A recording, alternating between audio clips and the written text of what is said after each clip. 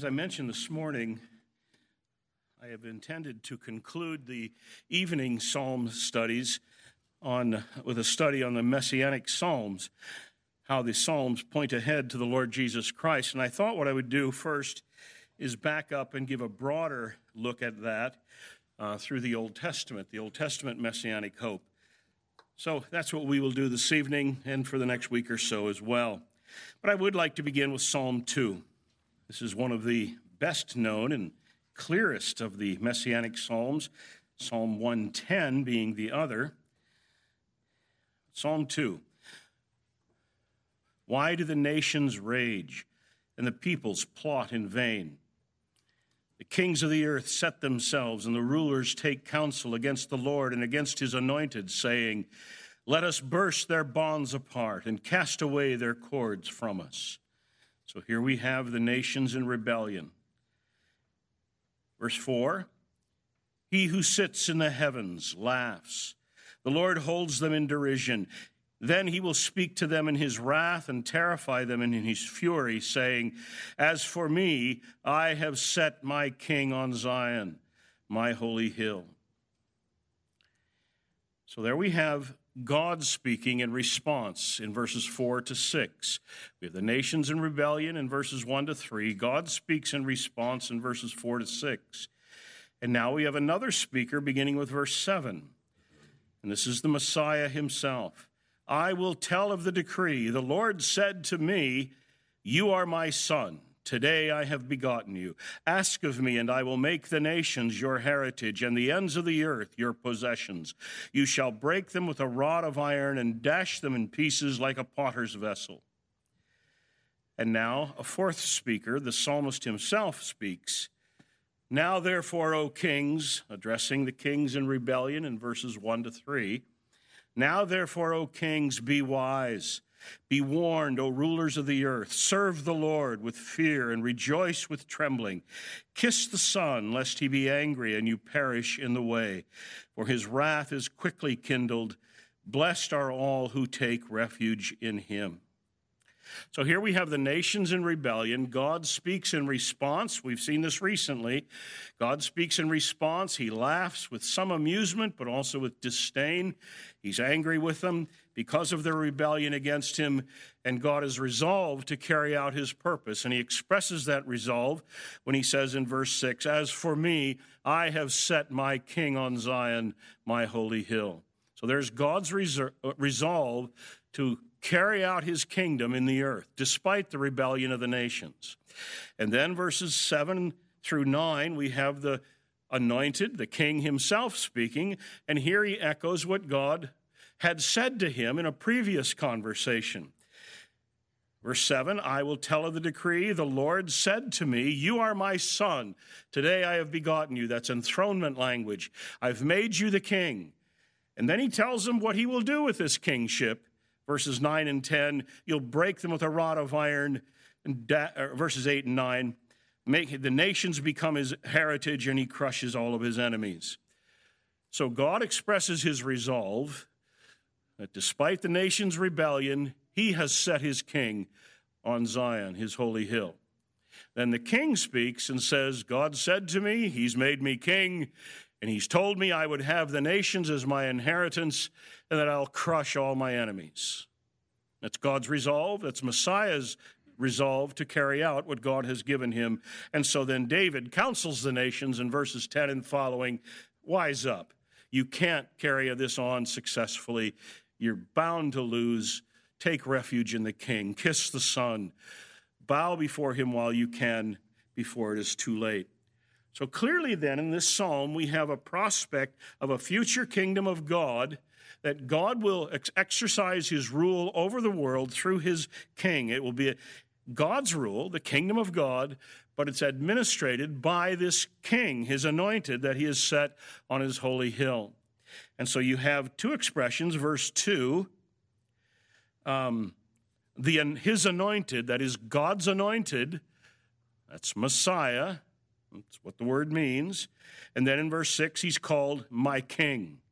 "I have set my king," God's king, "on his holy hill." Well, this in a nutshell then is the messianic hope, that God will establish his king to rule over his kingdom in the earth.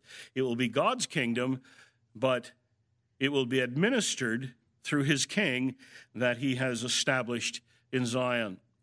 So this is a dominant theme then, not just in the Psalter, but in all through the Old Testament. And there are ways actually where the Old Testament is shaped in the ordering of the books, the way it's been shaped by the Jews even with this messianic hope in view. And that's what we're going to trace out in these next couple of weeks.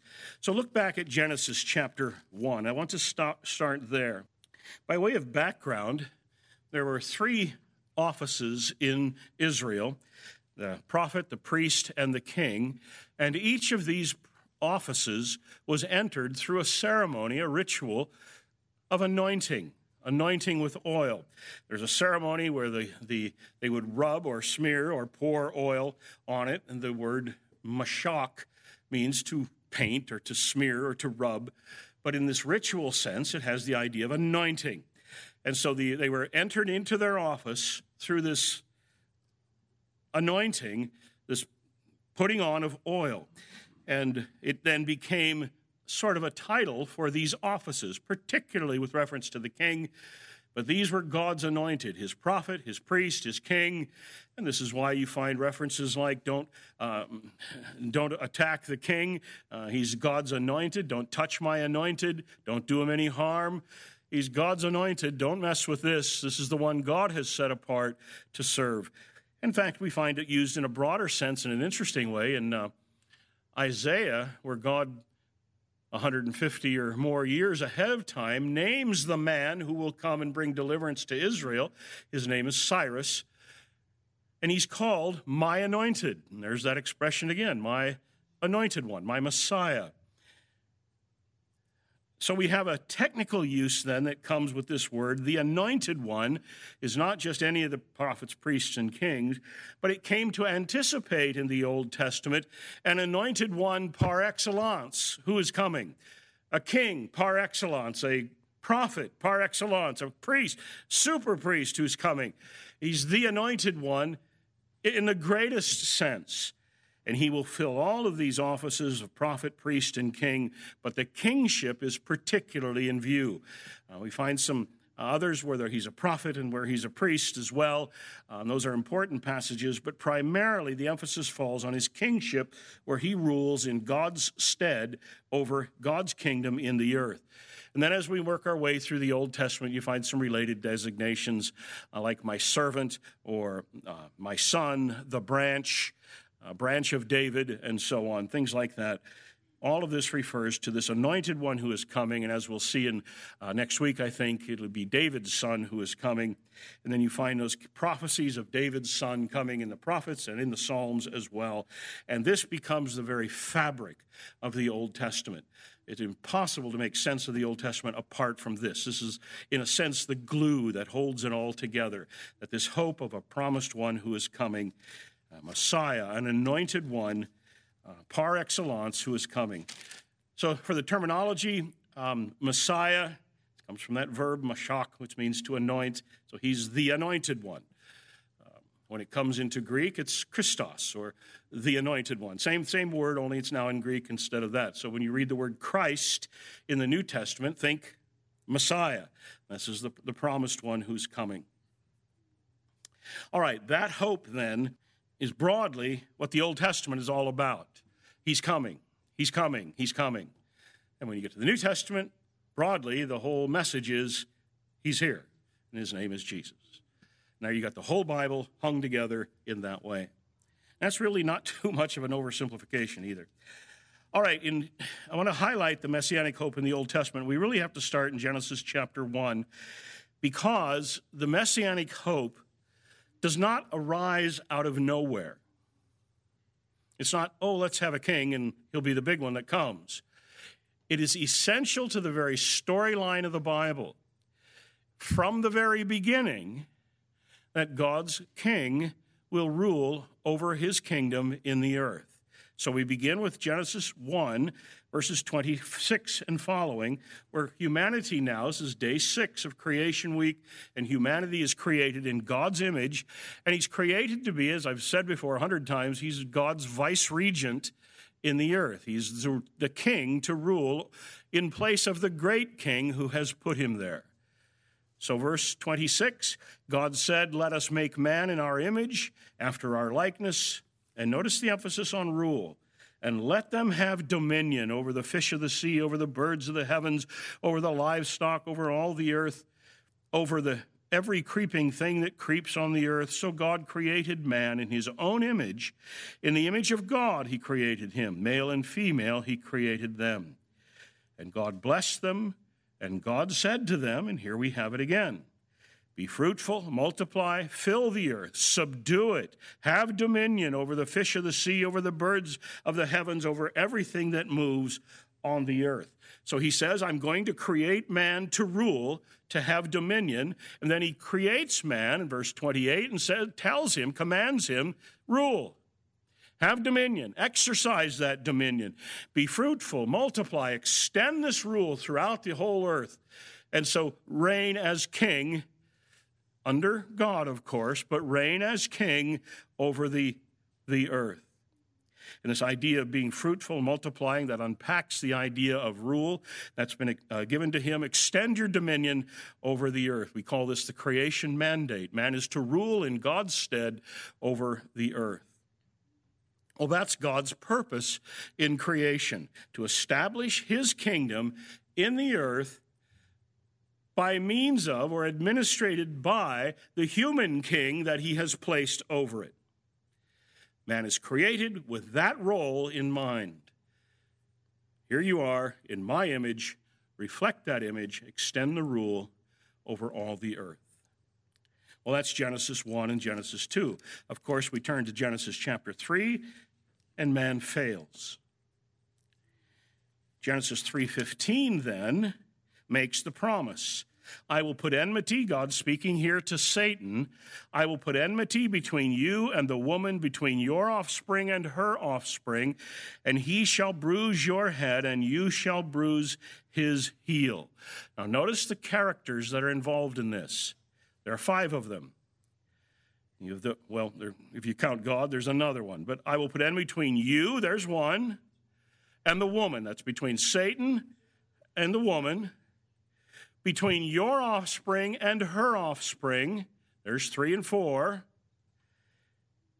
he shall bruise your head, and you will bruise his heel. So we have a 5th one, he. Who is this he? And of course you know, because you go to church, the answer to all the questions is Jesus. And that's right. This is what this is he is. One of the old... I can't think of which one it is now, but one of the old Roman Catholic versions translates this she. There's no warrant for that in the Hebrew. The Hebrew is very explicit. It's he. The Hebrew pronoun who. That's how you pronounce it. Who means he. Who is he in Hebrew? But it's very explicit that it's he, and I don't know how Rome got that. I know why they got that, but I don't know how they got it. It's masculine. It's very explicit here. He, that is a male descendant of the woman's seed, shall crush Satan's head, and Satan, in the meantime, will bruise his heel.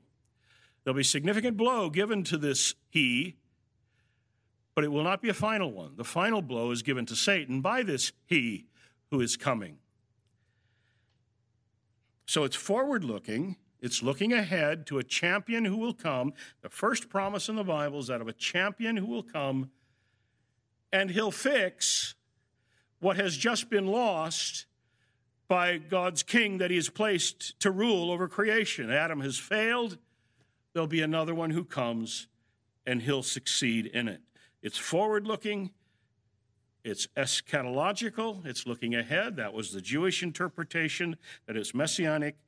Of course, until Jesus came, and then they wanted to reconsider that. But we have New Testament echoes of this several times in the New Testament. We also have echoes of it in the Old Testament. I think it's not for nothing. For example, in Samuel, when Nahash, the bad guy in Samuel, Nahash, that's the word for serpent. And I think it's reflective of this bad guy thing who's going to be crushed as it's coming. But we come to also another emphasis here in verse 15 is this whole idea of seed or offspring. It's a huge messianic theme. It's a big theme running all through the rest of Genesis and really through the rest of the Bible, that God will give an offspring, and through the offspring you'll bless the world, and so on. It's significant in the Genesis genealogies. Well, Genesis 3:15 then is often referred to as the seedbed of messianic prophecy. There's often a Latin term that's associated with proto-evangeliism, or sometimes it's proto-evangelium. The first proclamation of the gospel is what the word, it's a Latin term, what it means. It's the first promise of the gospel here in Genesis 3:15. And the first promise is a champion will come, he will rule, he'll defeat the tempter who has brought this mess around. Now, I'm not going to do this with all of them, but let's take the time here to look at some of the ways in which the New Testament refers back to this, just so you see how that works. I can't do this with all of the passages that we'll look at, but I do want to do it with this one just to give you a little taste of how it works.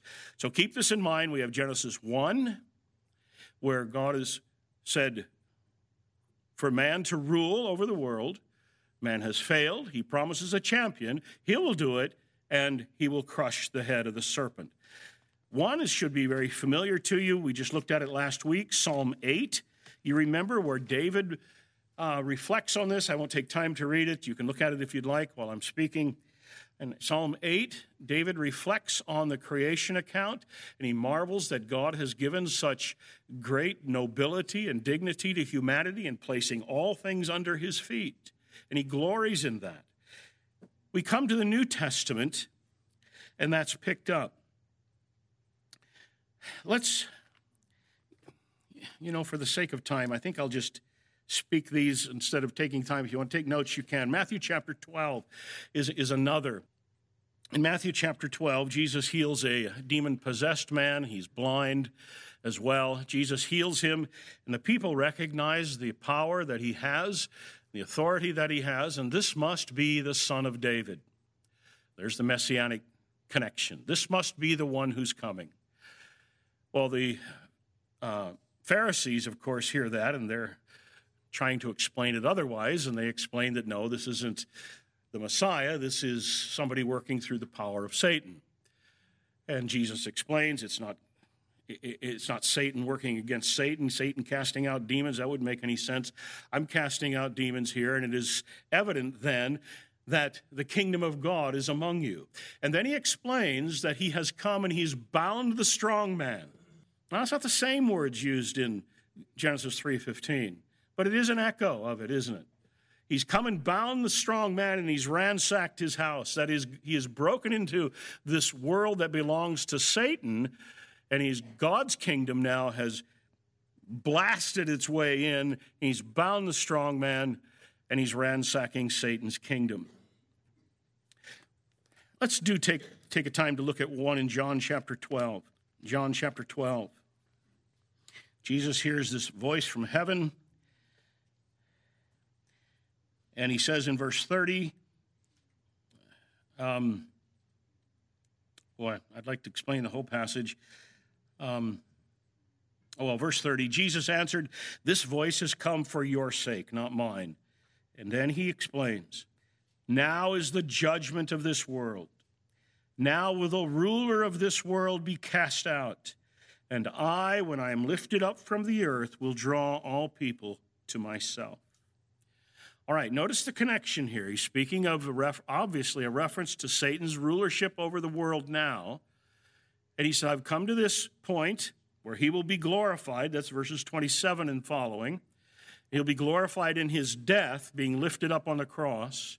And in his death, he says, the judgment of this world has come, and the world ruler is cast out. So the death blow is given to Satan. he explains, when he's lifted up from the earth. And then John explains, verse 33, he said this to show by what kind of death he was going to die. So by his lifting up, and there's a pun there, it's his glory, lifted up, exalted, but it's actually a literal lifted up on the cross. And through his death, Satan is done for. So here is Satan bruising the heel of the champion, but the champion crushing the head of the tempter. He's cast out. Obviously an allusion, I think, to Genesis chapter 3, verse 15.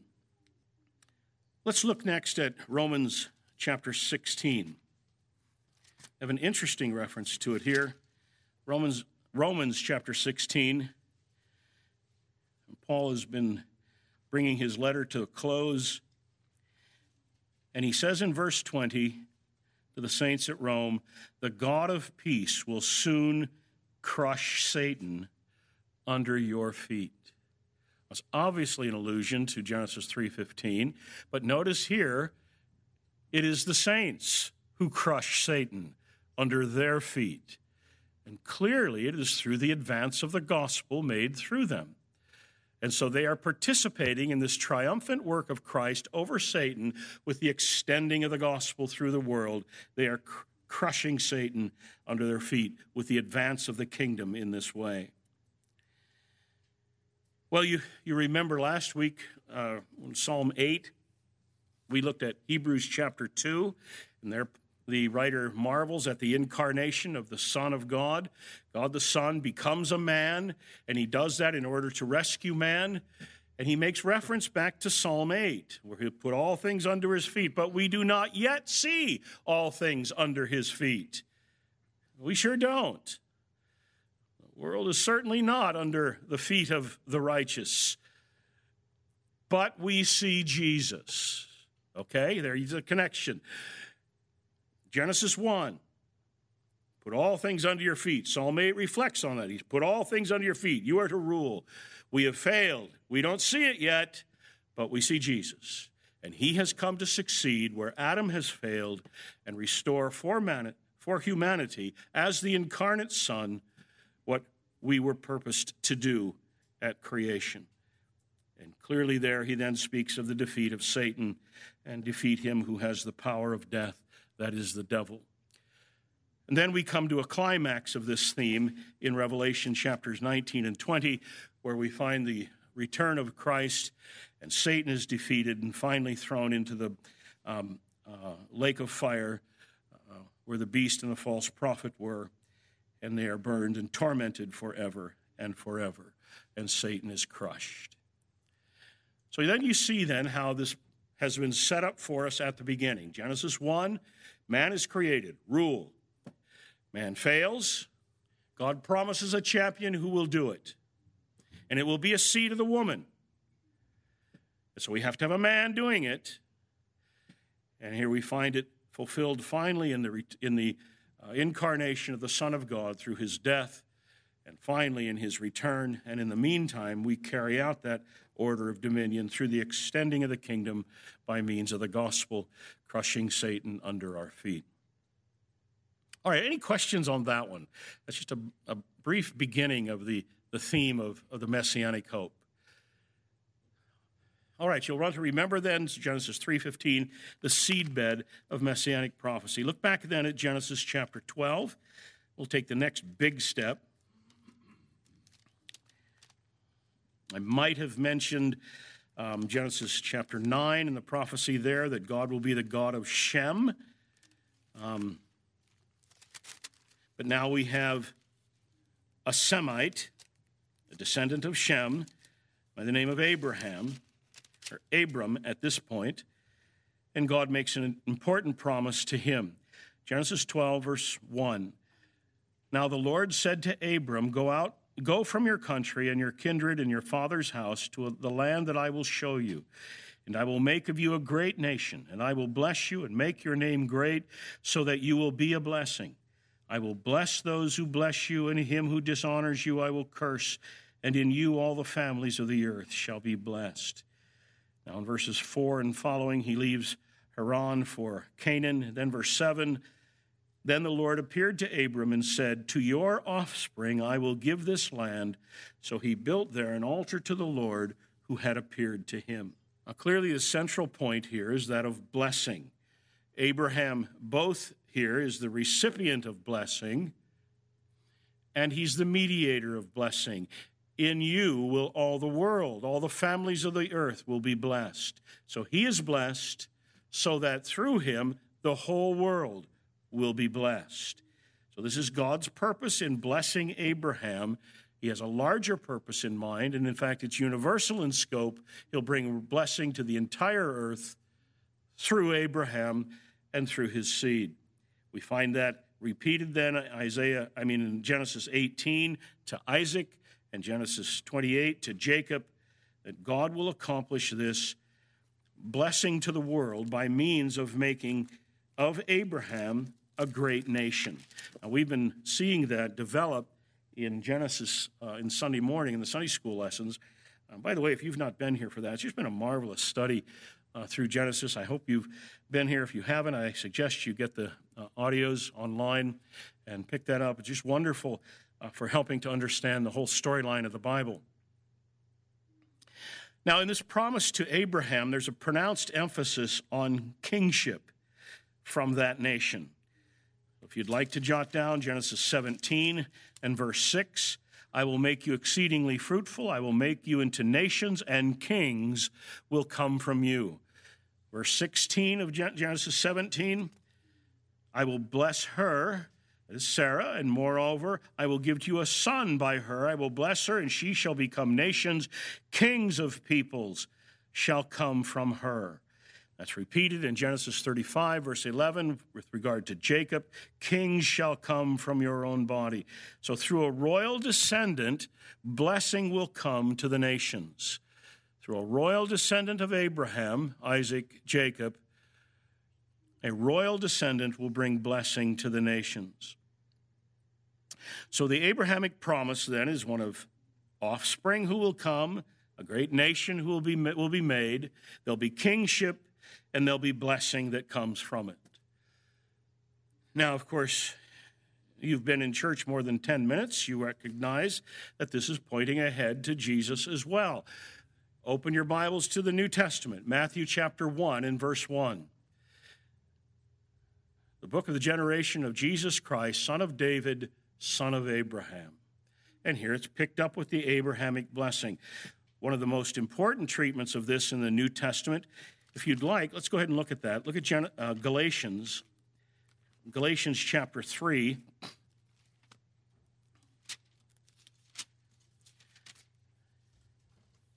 Here Paul is dealing with the question of why the law was given.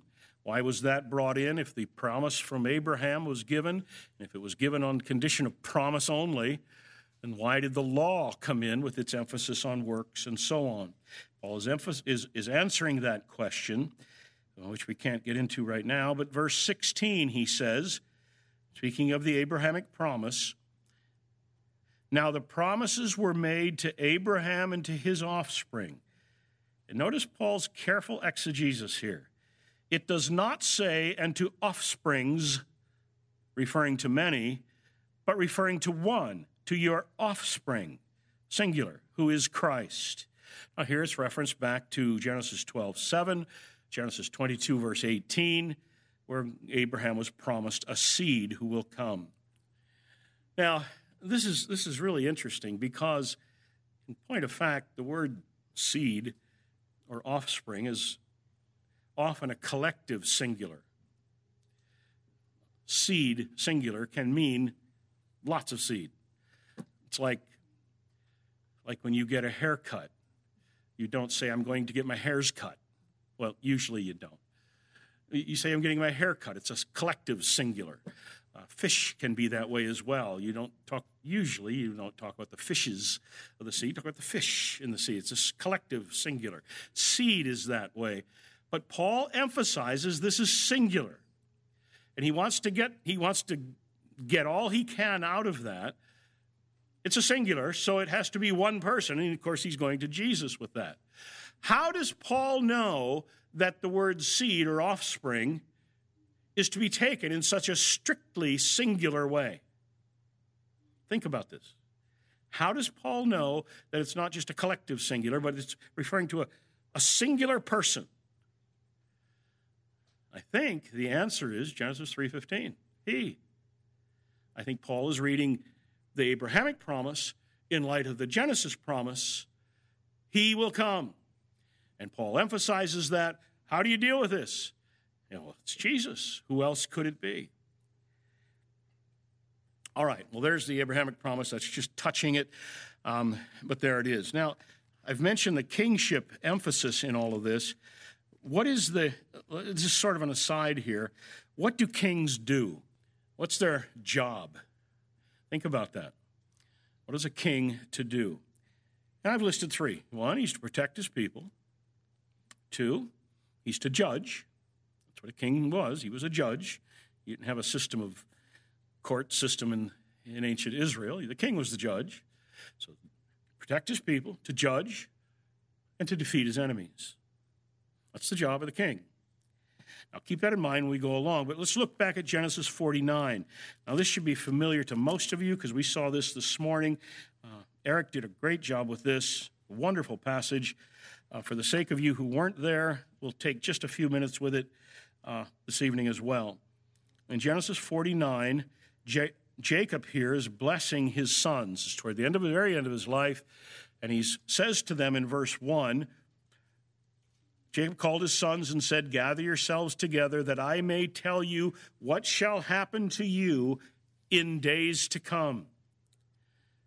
Now, that expression in the Hebrew here invariably has reference to the distant days, the eschaton, the days that are promised that will come. So let me tell you what's coming in the distant future.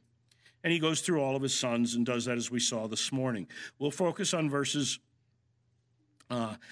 10 exactly, but also verses 8 through 12.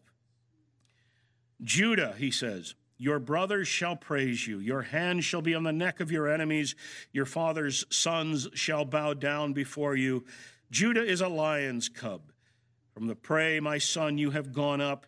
He stooped down. He crouched as a lion, and as a lioness, who dares rouse him? The scepter shall not depart from Judah, nor the ruler's staff from between his feet, until tribute comes to him, and to him shall be the obedience of the peoples. Binding his foal to the vine and his donkey's colt to the choice vine, he has washed his garments in wine and his vesture in the blood of grapes. His eyes are darker than wine, and his teeth whiter than milk. A lot of poetic imagery here. I don't know how much we'll get into, but clearly he's speaking of the prominence of Judah that will come in the latter days. Verse 8, he'll be prominent among his brethren. That is, he says, your brothers shall praise you, your father's sons shall bow down before you.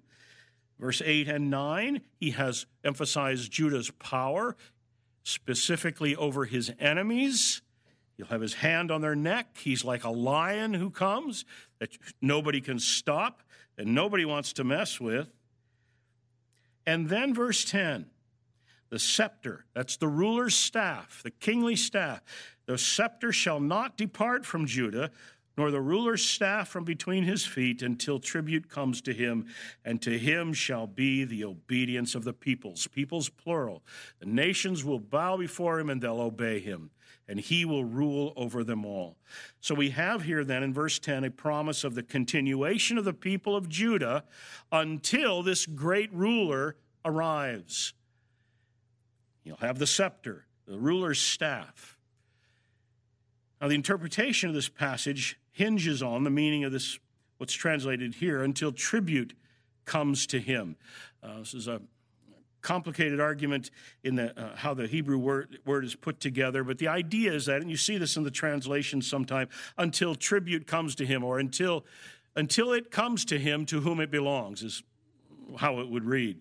Until it comes to him to whom it belongs. That is, until he comes to whom the scepter belongs, the ruler's staff will not depart from him. It's a cryptic prophecy, but he's saying this ruler will arise out of Judah The rulership, the scepter, belongs to him, and Judah will continue as a people until he comes. And all of the peoples will obey him, and he will have power over all of his enemies. By the way, this was the Jewish understanding of the prophecy as well. Some of the ancient Jewish targums even reflect that in their paraphrase of it. Until Messiah comes is the way they render it.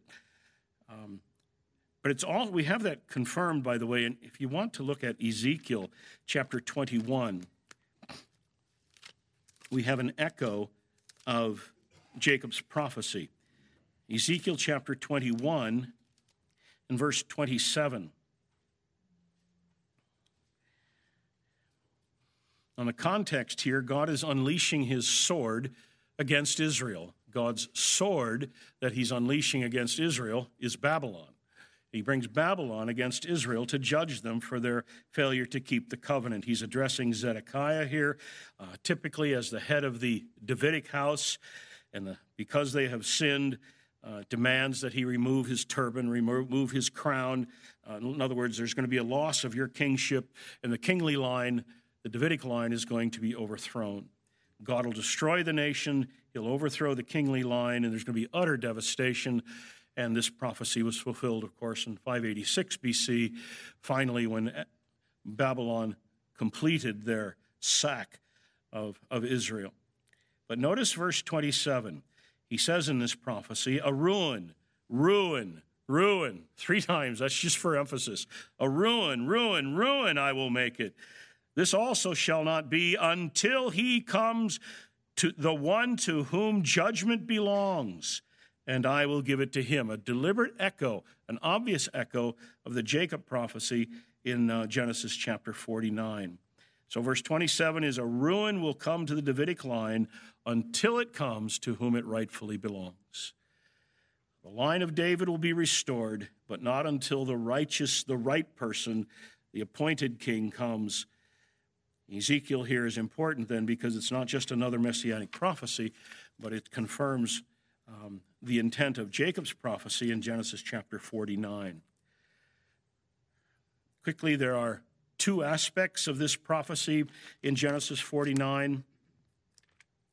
I've already mentioned this. 1, Judah will continue to exist as a people. And then number 2, one from Judah will rightfully hold the scepter of government, and the obedience of the peoples will be given to him. The nations will bow before him in obedience. He will have worldwide rule. It's a remarkable prophecy, particularly given how ancient it is. This is Genesis chapter 49. This prophecy was given that he will come from Judah and have worldwide rule. Verses, if you're back in Genesis 49, verses 11 and 12 speak of the unprecedented prosperity that will mark his rule. Again, Eric spoke of this morning, binding his foal to the vine and his donkey's colt to the choice vine. He has washed his garments in wine and his vesture in the blood of grapes. His eyes are darker than wine and his teeth whiter than milk.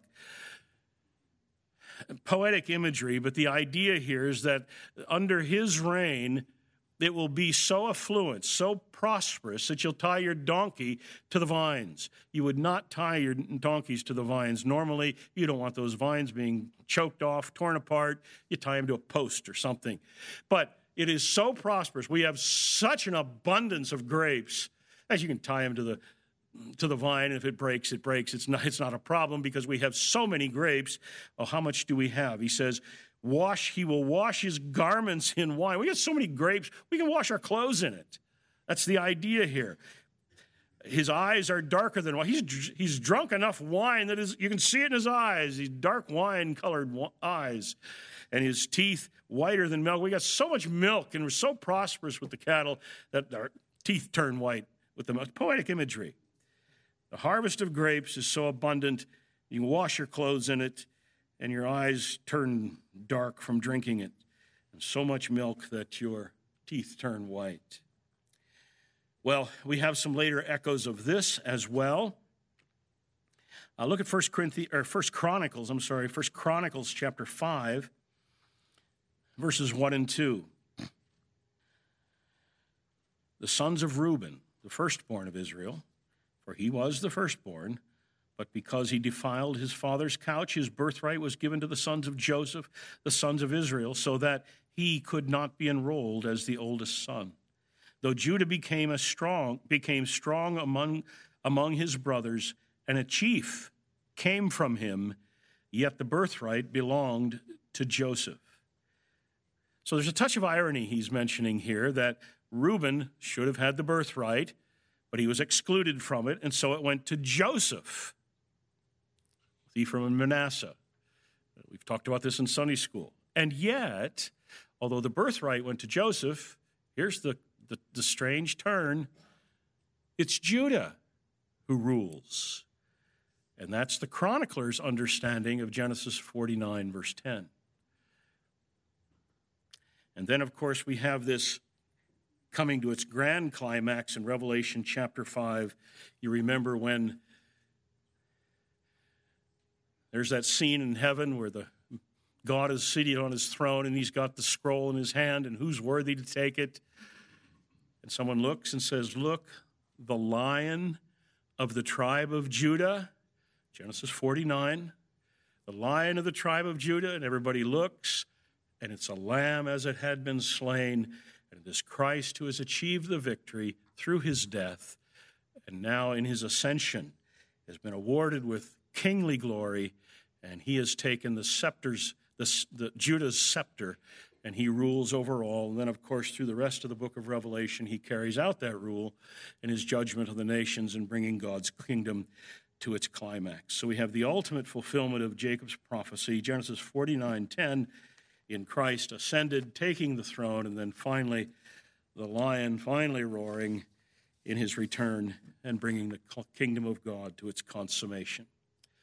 All right, those are some beginning prophecies. Looking ahead to the coming of Christ, we'll see a few more, and then we'll get to the Psalms.